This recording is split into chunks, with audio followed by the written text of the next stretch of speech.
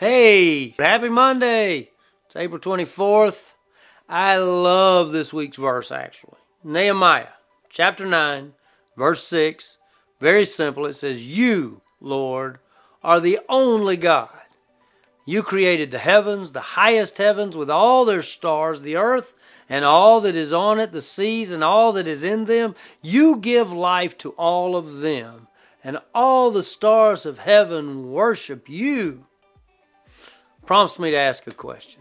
Who do we worship? Well, if you're watching this or reading this, well, obviously God, right? But the truth is, people worship other things. And this verse says you are the only God, you see. But people make gods of other things in their lives, and they don't even realize it. The word worship comes from an Anglo-Saxon combination of words worth and ship, which means to declare the worth of something in your life, something that you value, something that's important to you. And so we worship God. We acknowledge God's worth, His value in our lives. You see, when we consider what it means to worship God. So this description of value, describing a person of worth, when we assign much value to a thing in our life, we worship that thing.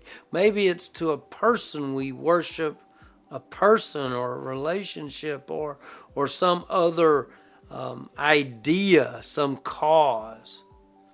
You see, in our world, people value the wrong things. We've begun the study of Ecclesiastes on Sundays. We're going to see Solomon dive into the things of the world. You see, this Nehemiah verse is once again a reminder of the supremacy of God and our need to worship Him. I'm going to encourage you to personalize this verse this week. To say to God, you, Lord, are my only God. I will worship only you. See, Nehemiah was that way. Nehemiah working hard to bring God's people closer to God, back to the city of God. Nehemiah writes these words, "You, Lord, are the only God. You created the heavens, the highest heavens with all their stars, the earth and all that is on it, the seas and all that is in them. You give life to all of them, and all the stars of heaven worship you." We'll see you next time.